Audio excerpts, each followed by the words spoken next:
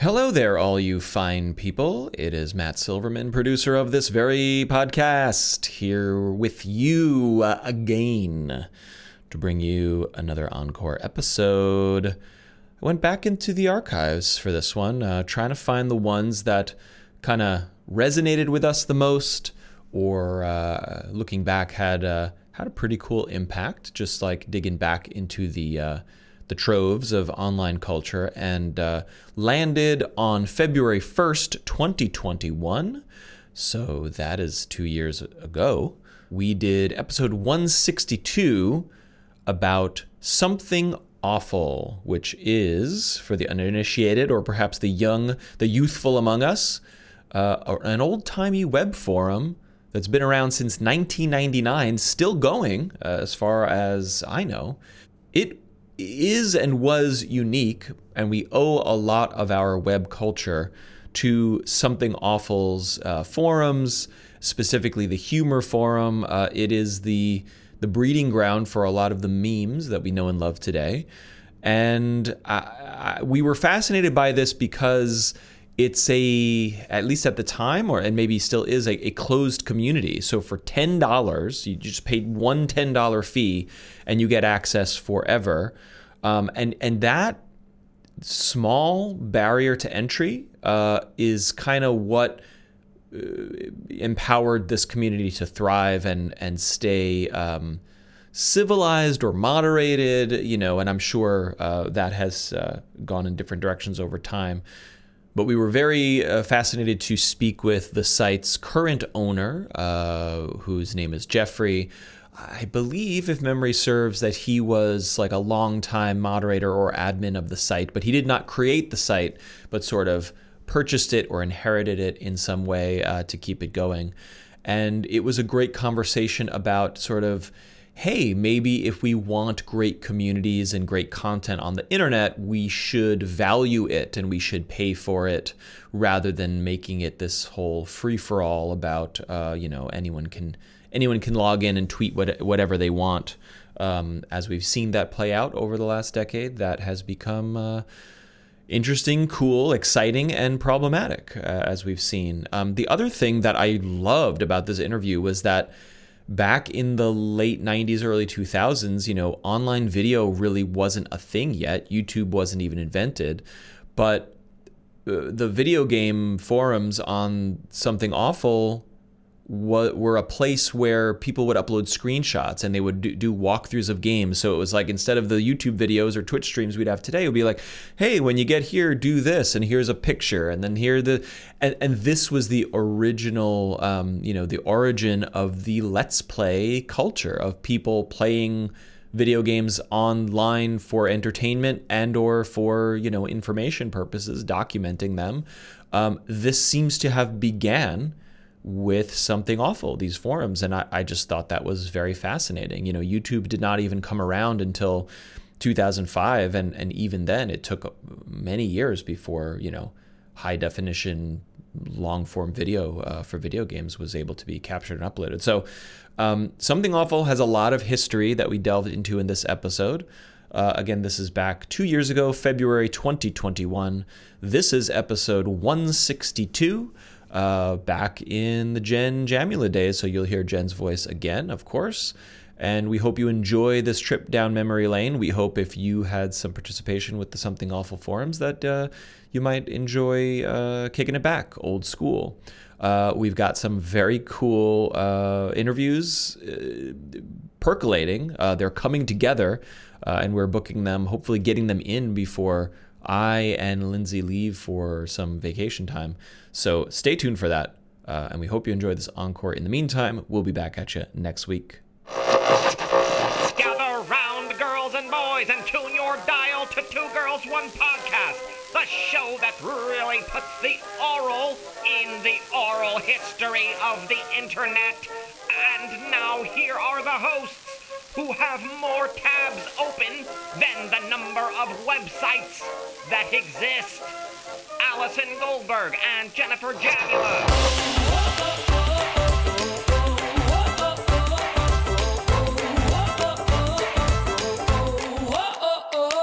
Hi, everyone. I'm Jen. I'm Allie. Welcome to Two Girls, One Podcast.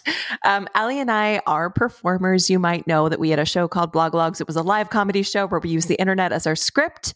We had a web series after that, Two Girls, One Show. You can find it on Hoo Ha Ha. And on there, we interviewed people behind the post and went on some fun adventures. And now we have Two Girls, One Podcast with the Daily Dot. We're interviewing here people behind internet communities and phenomena that we find really interesting. And we also have our producer, Matt, with us. Hello, Matt. Apostrophe sup. That's short for what's up. Oh, Yeah. thank you so much for that I liked explanation. it, and I liked actually your proper usage in the sense that most people don't even include the apostrophe anymore. Heathens. Yeah. Right. So. Well, today, just to let you know, before we get into our witty banter about things, we're covering something awful. And by that, I don't just mean, Donald Trump or like whatever. We could talk about anything that's awful, but we're actually talking about the website, Something Awful. It has a huge place in internet history. In fact, in 2018, Gizmodo placed it as 89th on their list of 100 websites that shaped the internet as we know it. So if you're not familiar, you definitely want to stick around to hear more. Mm-hmm. Allie, do you remember Something Awful from our Blogalogs days? Were you ever on there? I don't think so. I have not spent time there. I don't think. Do you recall something that we did there? No, not off the top of my head, but sort of like clicking around the site, it had a familiarity to me. So I was thinking maybe we had pulled something at some point. It's possible. It's totally possible. Mhm. Or maybe something from that culture made its way to other platforms that you eventually saw elsewhere, performed Right. elsewhere. That would be Right. it's so influential that Yes. even if you didn't participate there, you might know of the culture elsewhere. I always felt like I was not cool enough as an internet person to go on the cool sites. And back you in the weren't. day. Oh. You weren't. No, I'm just kidding. Well, where were you, Matt, on the internet in 2005? 2005. I don't know. Where were right pre-YouTube? We were on Facebook, but we were like on I guess- Facebook, the college well, right. Facebook It would have been or whatever. MySpace, Yeah. but then transitioning to Facebook. Yeah, good question. You were very cool on the internet for a while there, Matthew. I mean, you're still cool on the internet, but when we met you, you were at Mashable when Mashable was like on the rise. Yeah, but I was not cool before then. You know what I mean? Really? I don't know that there was a before then, really. Yeah, I well, mean, yeah. it wasn't necessarily like cool back in the day. It was just like this weird thing. I don't know. Right. People didn't hang out the way they do now. Right. Right. I distinctly remember meeting my future colleagues and bosses at Mashable in 2009, and being so perplexed and literally asking like, so you write articles on the internet and then do you make money? Like, do you get a paycheck? Like, what I mean, happened? that's And they were still like, a confusing thing. that's Yeah. but yeah, right. But I was so green and stupid about this that I didn't understand that like businesses and content was a thing that you could do on the internet. It I was don't think very anyone alien. did. Yeah, it was Some being people did figured because out. they were doing it and they were Yeah. figuring it out, Yeah. at that time. But Yeah. then you're talking about you're talking 4 years, 5 years before that, early aughts. Who was doing anything online? It was MySpace. I don't think there was anything mainstream beyond that. It was web forums, of course. Yeah. Like Something Awful. Yeah. Right. In my memory, it was like middle school Jen in the AIM chat room. AIM, yes. Yeah. yes. And then it was like emailing for a while in high school with people. That felt like new and interesting, like using Mhm. email. And then the internet kind of went away. I just like used it for some research stuff maybe in college, but mostly we went to the library and then we got Facebook. Yeah. But you hit the gap. It was Right. AOL and online services that were like portals. They were not the web. They Right, were right. closed ecosystems. My family joined Prodigy, which was a precursor to AOL, or a competitor actually, on our MS-DOS computer. And I freaking loved Prodigy. It had web forums. It had little rooms and games you could go into. But again, it was not the World Wide Web. It was not an open system. You paid a fee and on top of your phone bill to access it. And Yeah, that was the internet to me before AIM and MySpace. We're a bunch of old biddies. Something that is going to sound dark, but I find kind of encouraging is that the internet has gone through so many phases, which we don't really think of. We think of Facebook and all these monoliths as here to stay forever and ever, but the internet already has gone through several phases. And if you just look at the internet as, the new media form that it is, we're in a pretty dark place right now, I think, with all of this, but I don't think it's too insane to think that things really will change for the better, which I know is usually Matt's territory, the optimism, but I do think looking at something awful and so many things that we thought were here to stay forever, MySpace, it's like, right. So I do think there's a world in which, new forms do take over. I mean, it definitely seems tough though, because Facebook and Google and all those places are such behemoths. What it is. I agree with you philosophically. I think the unprecedented factor here is the massive corporate power and consolidation and data of the internet used to be very fractured and piecemeal, and now it's all consolidated into 5 tech companies. And then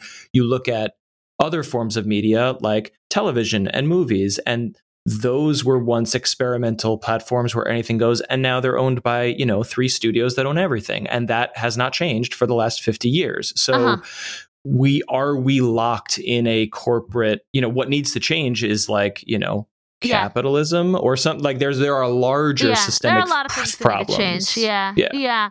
Well, you know what? On that sad note, let's hear the trivia.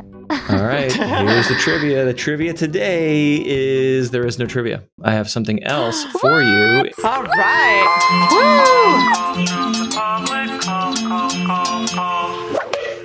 Hi, Jen and Allie. My name is Max, he, him pronouns. I really enjoyed the latest episode of the podcast on blasphemy fetishes. I got kind of stoked when you talked about the idea of a religion and pop culture class. That was one of my favorite classes in grad school. And I actually wrote my master's thesis on Bible fanfic. It turns out there used to be a LiveJournal community called The Slashing of the Christ, where people posted their gay Bible fanfiction. So I just wanted to share that with you because I think it's kind of fun, and I hope you will too. Also, if Matt is interested in engaging with some of the more trippy arguments about the existence of God, he should definitely check out Anselm's arguments about the existence of God. They're not particularly convincing, but they are kind of fun logic puzzle brain teaser things to try and wrap your head around. Okay, thanks. Love you guys. Bye.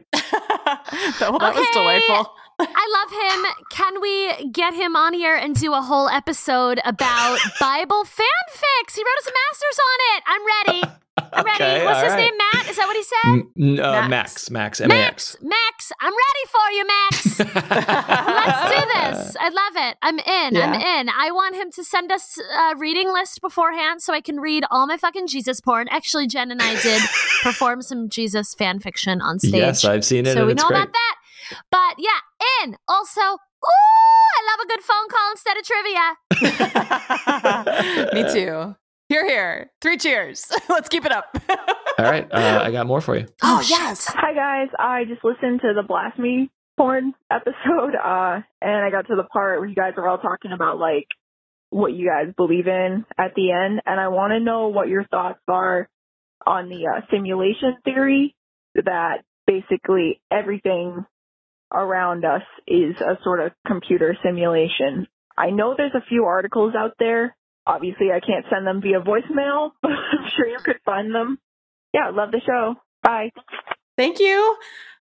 I have heard this. There's some pretty big tech figureheads who in the last few years have said that this is sort of what they believe. I don't believe it, but I'm open to the possibility that it could be true, I guess. I don't believe it, but I like to think about it. Yeah, totally. It's very interesting. There's a school of thought here that I find fascinating, which is that if ever in the timeline of existence, the universe or the multiverse, ever, and an intelligence has reached a point where it could simulate a world or a universe, if that has ever happened in the eons and eons and eons of existence, and because time is so long, it has likely already happened, then statistically, we are living in the simulation, because if it happened once, it has happened billions of times, and we are simply one simulation out of an infinite number of simulations. And so I'm fascinated by it, because we talked at the end of that episode of like how the idea of a human God or an intelligent God, I find that very silly and human centric.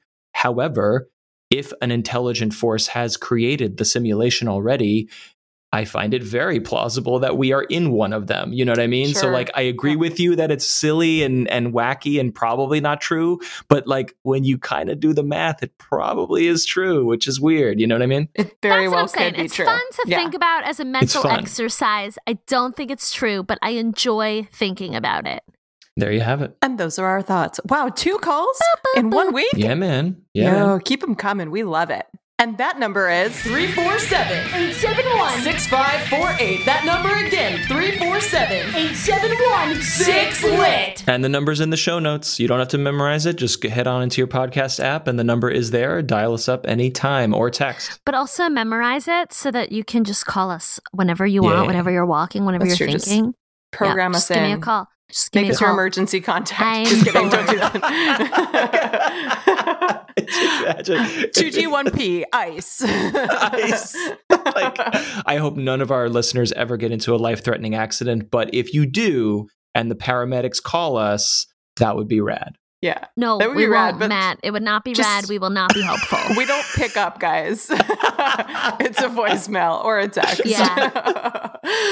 Well, I think it's time for a break. Goodbye. We would love to extend our heartfelt thanks to a group of individuals, listeners of the show, in fact, who are the opposite of something awful. They are something fantastic, great, generous, wonderful, and we love them. These are people who have donated to our Patreon at the $10 level or more. Thank you so much to Chris Harrison, Jerry Duran, Jessica Fox, Melissa Elliott, James Dozier, Deborah Duberpants, Kathy Phillips, William, and last but not least, Matthew Scott. We so appreciate you, and our heartfelt thanks once again. And now a real advertisement entitled Xbox Series X 1 terabyte. From the only website on the internet that still has game consoles in stock, Craigslist.org. Bought the new Xbox for my son as a Christmas gift. He has gotten my stepdaughter pregnant. So I am now selling it in hopes he will grow into a man. I only want my money back. $400 or best offer. Please text or call.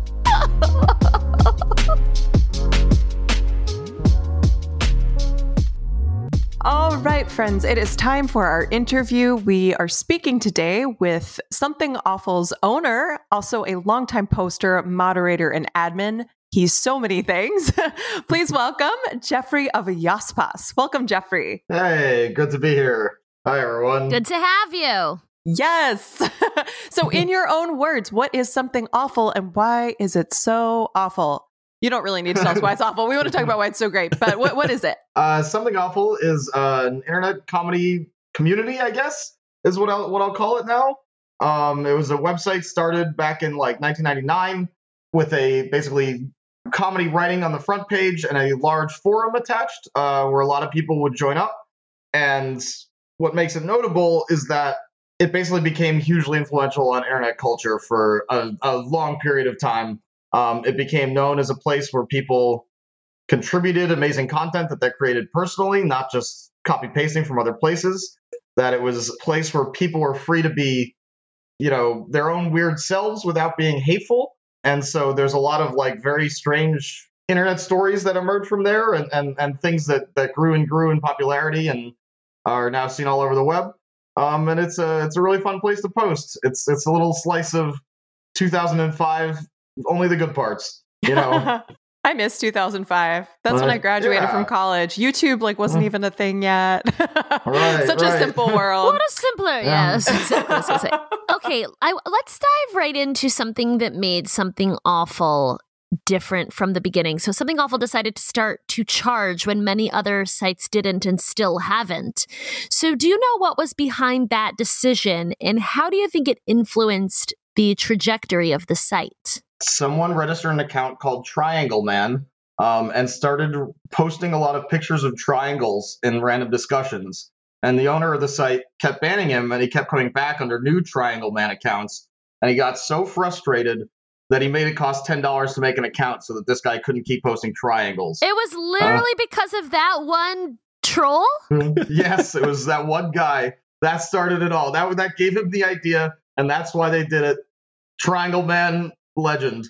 And I'm sorry, this is a weird coincidence, and I apologize. It was me, and I regret it to this day. Triangle Man, post wherever a triangle can. That is such a good story, man. Holy crap. So wait, okay, I'm sort of jumping ahead, leading question, but were there significantly less trolls because of that move? Yes, absolutely. There was a lot of things, but basically every website is susceptible to you're banned, you just rejoin, no consequences, you just keep on doing the same thing. That's the internet.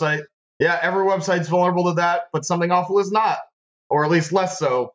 Basically, it meant that combining the $10 to enter with a strict moderation and expectation that you were going to contribute something with your posts meant that people were a little afraid to post even. They would hold themselves to a high standard before the post even reached the website.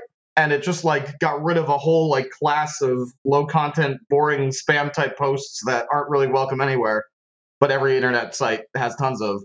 So I think that's a really cool, distinct feature of Something Awful, is that there's still this culture where if your post is bad enough, it costs $10. So would you say that this is perhaps a roadmap for the other sites which continue to do next to nothing? Yeah. I don't know. Would people start paying for Twitter if you charge $10 to go on Twitter? I mean, maybe. Some people would. The people who care. Right. The people who care would. Imagine how good your Facebook feed would be if you had to pay $10. It would be great. Right. If Uncle Jerry had to pay $10 for every dumb thing he posted, that would just be wonderful. But just to clarify, it's a one-time $10 fee. Right. One-time $10 fee. If you get banned, you got to pay it again. There's a few other things that we charge for, like if you want to set an avatar to post with, that costs $5. And you can also pay $10 to set someone else's avatar if they annoy you. And they have to pay $5 if they want to change it. So, wow, that's really great. Wait, your avatar can be changed without your consent. That's right. And you got to pay $5 to change it back. That's fun. Right.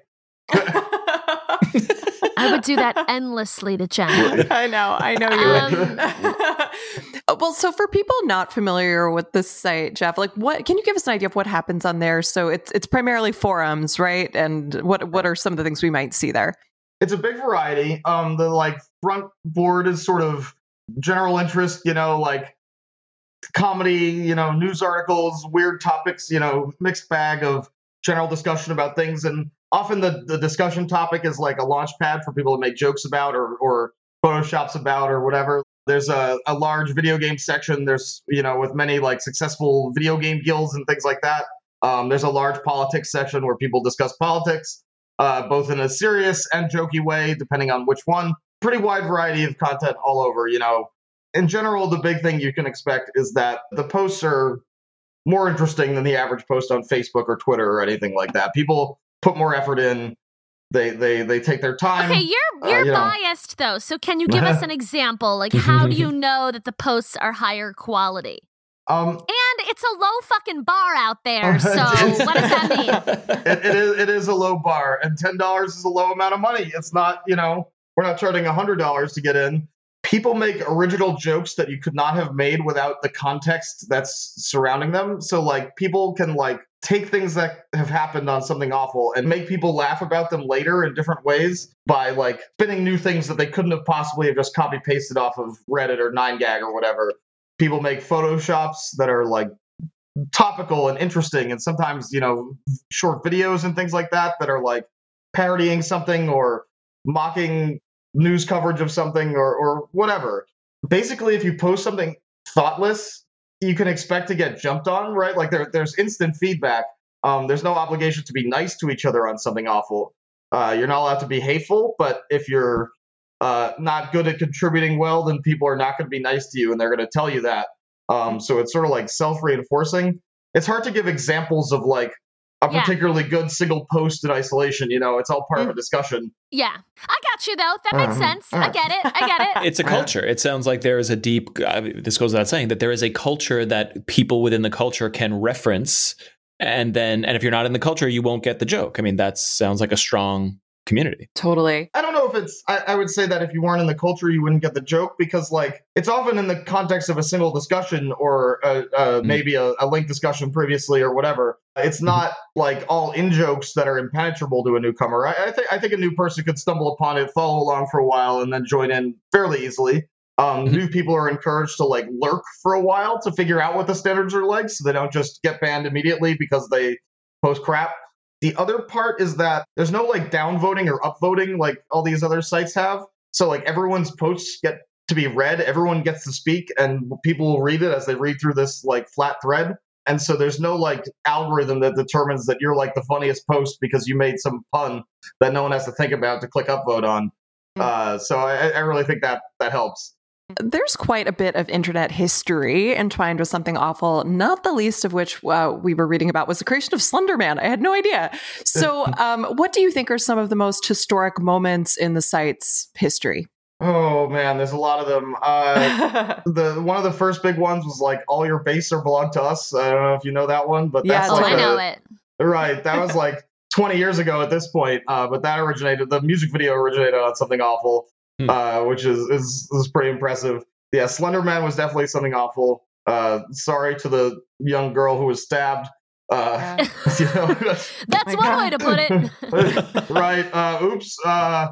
I don't know if Something Awful is even proud of that one. No one really talks about that one, but it was definitely invented there. The Slender Man thing is fucking bananas. That's a whole episode. That's a whole podcast. Yeah. The way that because it's not. I don't know. I kind of went down a bit of a wormhole last night prepping for this interview, and it's just like the number of different places that people took it seriously is wild. But it was sort of fascinating to me because there was also this like morbid but beautiful angle around the power of words, that like people wrote these stories and then that they were so powerful that other people believed them. I mean, of course, there's like mental health issues there. But anyhow, what were we talking about?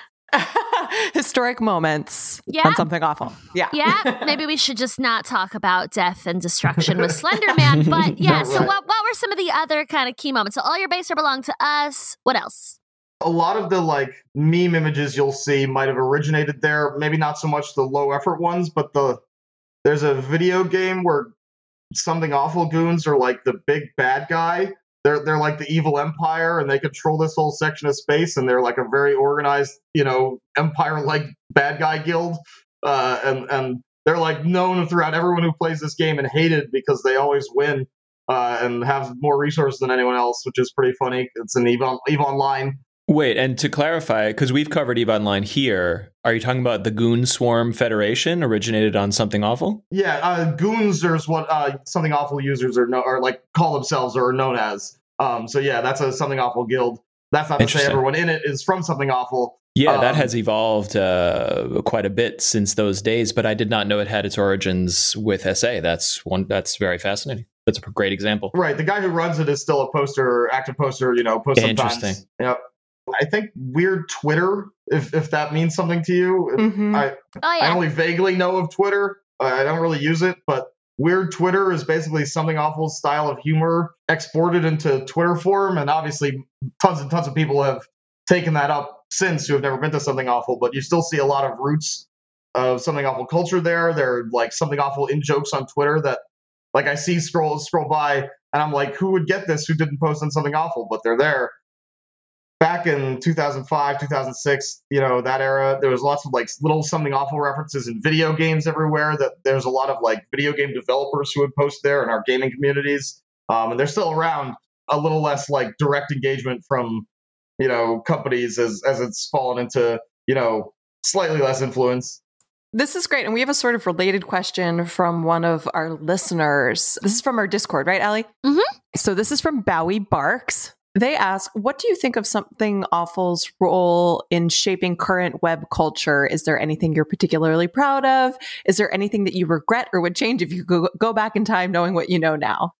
The idea that humor can be used to cope with tragedy or darkness is like a powerful human thing that's been around for all of history. I can't claim Something Awful invented that, but they probably led the charge on that on the internet.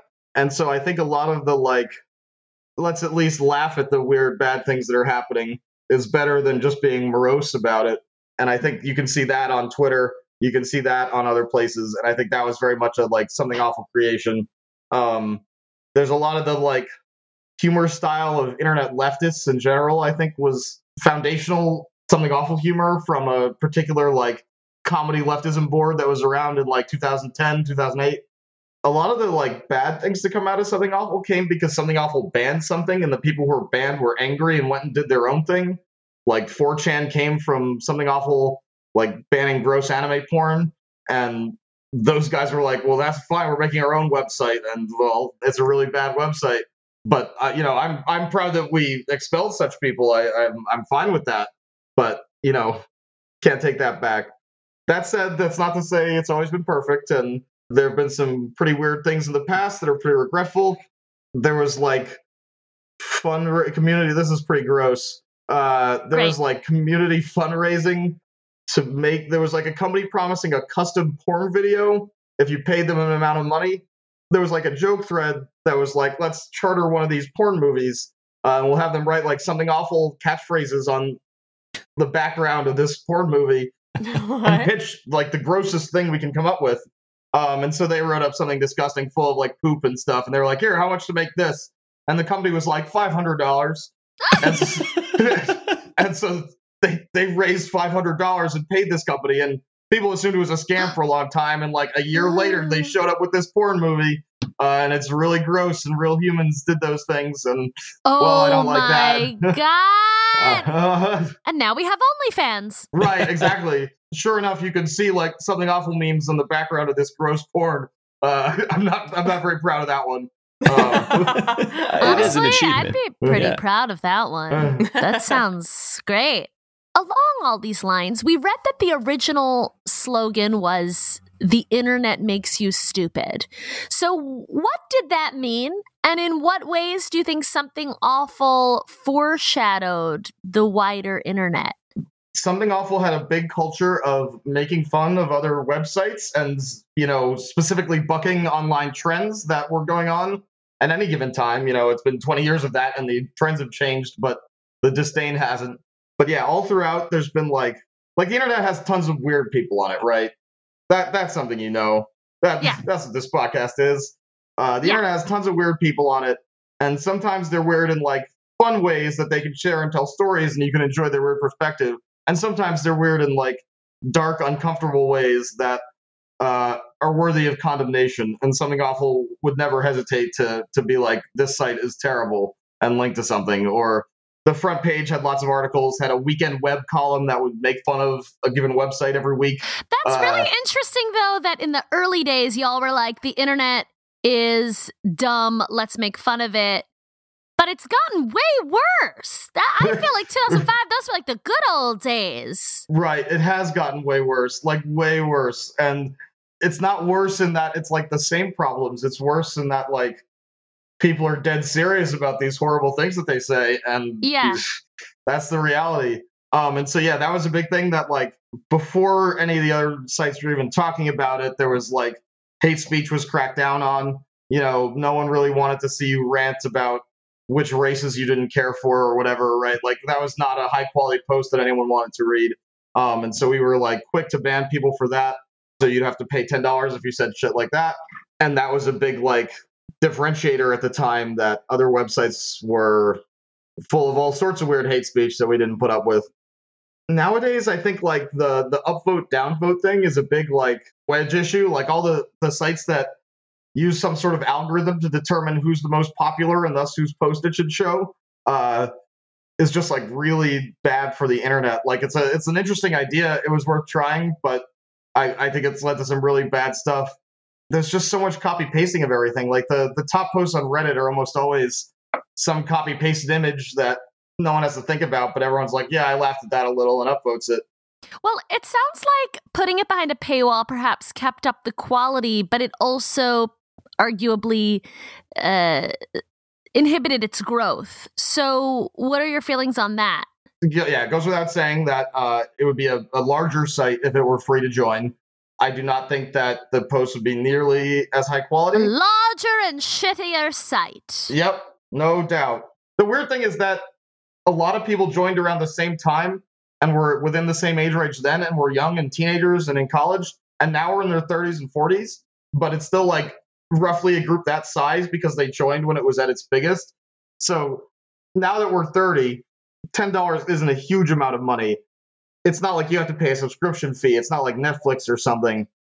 So if you really want to post, you can, but a lot of people won't pay $10 on a lark to go check out some website they've never been to, right? Right. We've talked about it a lot on this show. Like, we look back at how we built the internet on advertising, and that has fucked a lot of things up. So my question about the $10 is, it's not a subscription fee. So is the site sustainable? Meaning it's the same, it sounds like about the same size crew that's always been there from 10, 20 years ago. And theoretically, they've all paid their $10 once and are still happily trucking along. Like, how do you keep the lights on? Is there a Patreon? Is there a light ad load that you do serve on the site? What do you do there? So for the first 20 years, there were ads also, but I actually removed those when I became owner. I cannot stand internet advertising, and I just really do not want to run it on the site. I may end up turning them back on for unregistered users, but no, the forum store is enough to keep the site running. It's not just people buying new accounts, which there is still a steady influx of. Sometimes it's people wanting to start over.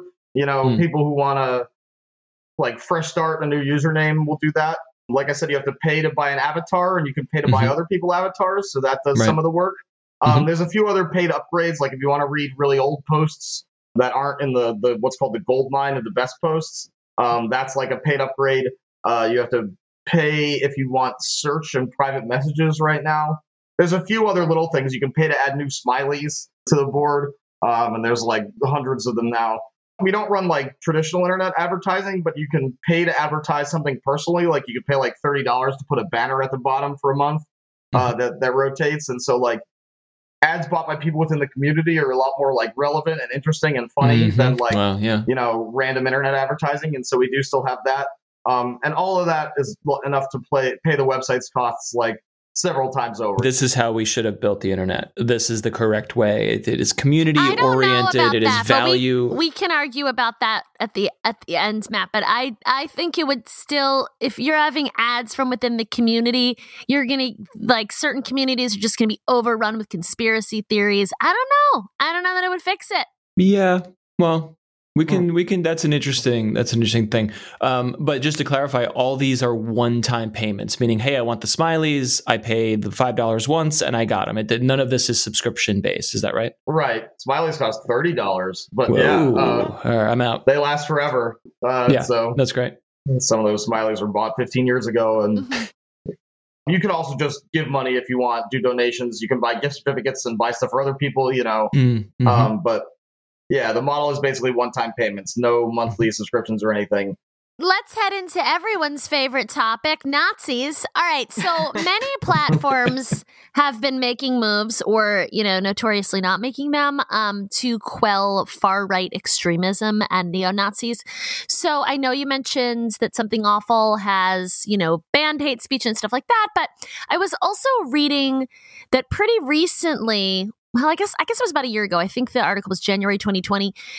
Something Awful shut down its Fuck You and Die board because it was too full of Nazis. So I was wondering if you could tell me the different efforts that Something Awful has taken or not taken, because clearly there has still been a problem with that on Something Awful as well. That article is completely lies. Every single line in that is not true and What? inaccurate. Really? And just totally wrong. Yep. That was a journalist who spoke to the owner of the site, the previous owner of the site, who, like I said, has had nothing to do. He showed up every 8 months to mess something up, and that was it. He had no engagement with any part of the site. And they just took that guy's word at face value, repeated what he said. At the time, there was a lot of drama. People were very angry at the fuck you and die board, but there was no point where they were anything close to Nazis or far right.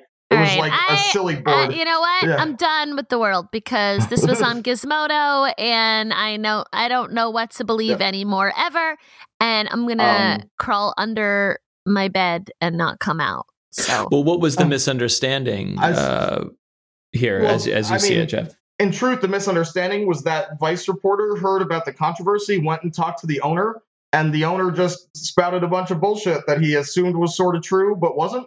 Like, people accused them of being Nazis at the time, and it was just, like, obviously not true to anyone who'd been there for any amount of time. Definitely Something Awful has fought hate speech throughout its whole, not its whole history, and, like, what is considered hate speech has changed over time, right? The standards of 2021 are not the standards of 2005, but I think Something Awful has been ahead on the curve. I actually read that there's a pretty big trans community on Something Awful. So it was interesting to me because, you know, we recently spoke with 4chan, which has a reputation for being like very white and male. Right. So what do you think has led to that community and others congregating in Something Awful? I think it was, once again, the willingness to crack down on hate speech. That's not to say it was perfect, and things have evolved over time, but I think that's a big part of it. That's another export of Something Awful is, you know, like if I say let's play, like the idea of playing a video game for the benefit of others to show to others, whether through screenshots or a video of you playing it, was sort of like pioneered on Something Awful. There was a like let's play board where people would post screenshots of the game they were playing and give the people would give suggestions for what to do in the game, and they would often take them and incorporate them and tell little stories around them. And I think a lot of the like trans community on Something Awful grew around that. Is my understanding of it. I can't say I know like the exact origins. I don't want to speak for anyone. Yeah. But I think there's definitely a large trans community there. If Let's Play culture on Something Awful predates the Let's Play culture on YouTube, then that's a huge contribution to how we like talk about games today. Like that's if that's the origin, that's massive. Right. And very fascinating that there was a trans community around that as it made its way to YouTube and Twitch. Right. There was in particular a Japanese game that was like a mystery solving game that basically encouraged audience participation because you like read what was happening and try to solve the mystery. And it was actually it was a Japanese game first translated by someone who was posting the translations of Something Awful. And that became like a huge like meme. People were like, go here if you want to check out this full game. There was a lot of like Tumblr users who joined then. But yeah, Something Awful definitely was the origin of Let's Play. There were threads that were like, let's play this game, and posting screenshots of, you know, Chrono Trigger or whatever, some ancient video game. That was a lot of work to do it with screenshots as opposed to a video. Right. But people did that, and people would do their own like creative writing around it. It was all very original content based still, and audience participation based still. And so, yeah, that was absolutely invented by Something Awful. As new owner of the site, any plans for it? Like, how do you see it kind of moving ahead in the next couple of years? There's a lot of tech work that needs to be done. It's been a little neglected for a while. I'm going to, you know, pay people in order to improve it. I'm a programmer myself. Plus, I, you know, have a few other people who have contributed help on that. And so I want to like update our technology a little bit without ruining all the things that make Something Awful, you know. It's a website that's running software from 2002 that we've updated personally, and it's still going to always look like a website from 2002. Hopefully it'll be as convenient and as easy to use as a website in 2021 and as secure as a website in 2021. That's my biggest goal. I would like to grow. I think that there's a lot of people who, if they knew Something Awful existed and what discussions there looked like, would never go back to Facebook or Twitter or any of those. But it's sort of like doesn't have the instant name recognition to people in their early 20s or whatever that it did, you know, 10 years ago, 15 years ago. And so I think like if more people knew about it, more people would sign up and would enjoy it and would appreciate the difference in culture there. And so I want to reach some of those people and convince them to give it a shot and sign up. And the site sort of needs new members in order to continue, right? Like people are going to leave. And so you need someone replacing them. And we get some, and people invite their friends and stuff. But over 20 years, it's definitely a tighter group. And I would like some new faces around. I support you. Those are good goals. I like them. Right. You've been with the site for a long time. What kept you coming back throughout the various roles that you had for all those years? The culture of laughing at things is wonderful to me. Laughter has always been how I cope with things. It feels like the world's gotten darker over time. I don't know if that's just perception or getting older, but that's what it seems like. And I think like humor is the only way to survive that for me. And I think Something Awful is the right mix of like thoughtful and really funny. And at the same time, there's a huge mess of culture. There's a huge like bond that you form with people over 15 years. And even if you don't know them personally or haven't spoken to them one-on-one, there's still people around that you appreciate. And a lot of them are still around. I think that's really great. You're like free to be your weird self. You don't have to be like a normal 9-to-5 business type person or something. You can be an internet weirdo. And as long as you're not hateful, you're generally welcomed, So like I can go read posts of an Australian woman living in some rural area raising quails and writing poems about them. And that's just like, it's Tuesday. And so I think like the variety of interesting content and interesting people keep me coming back.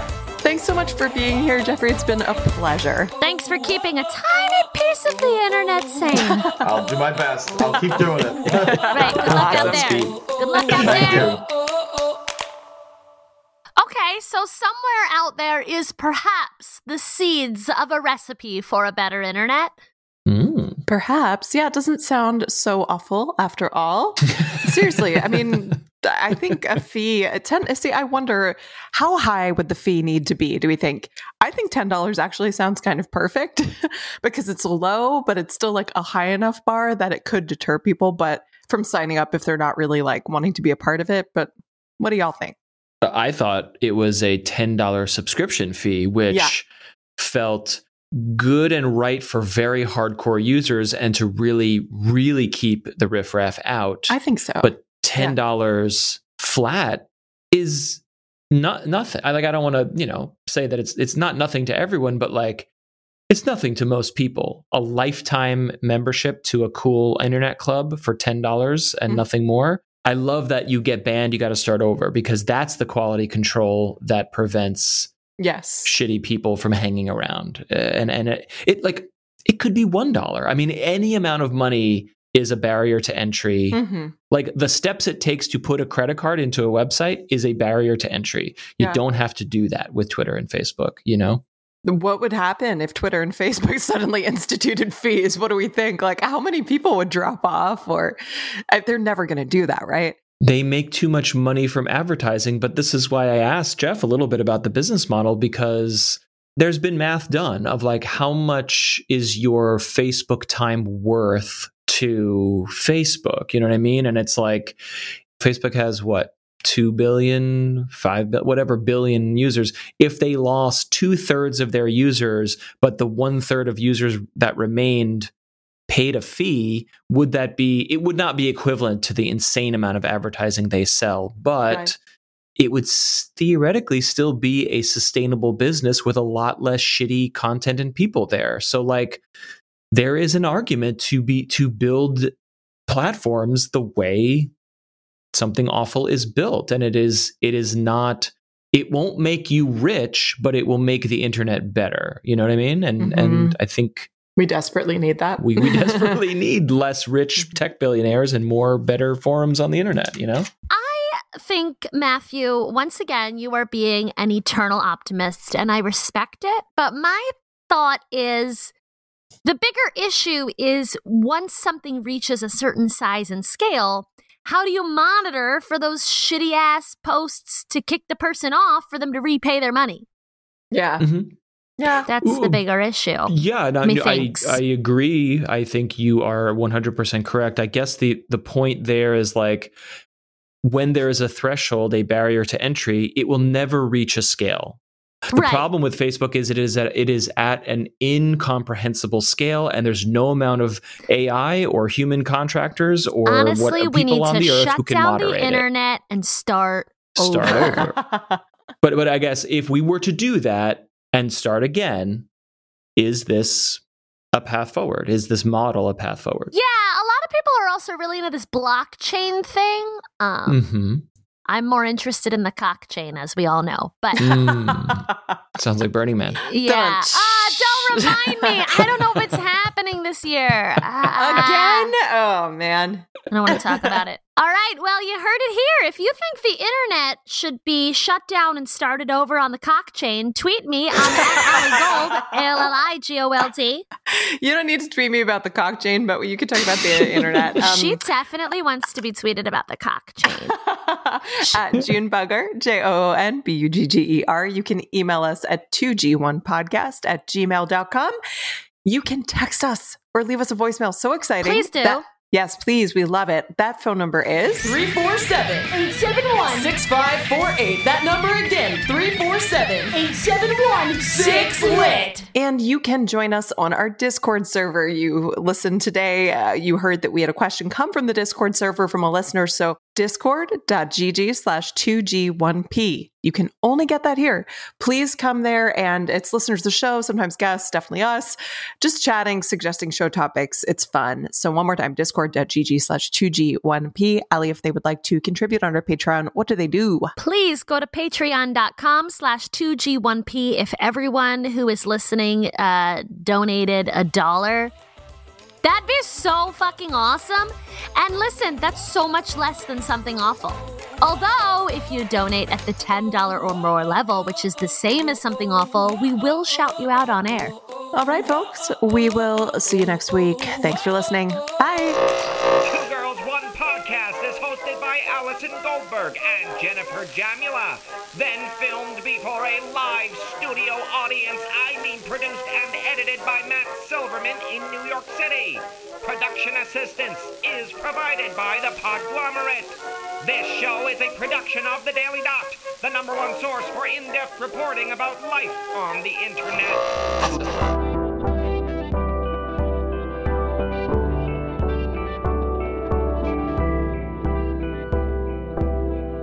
The Podglomerate. A sonic universe. Please text or call.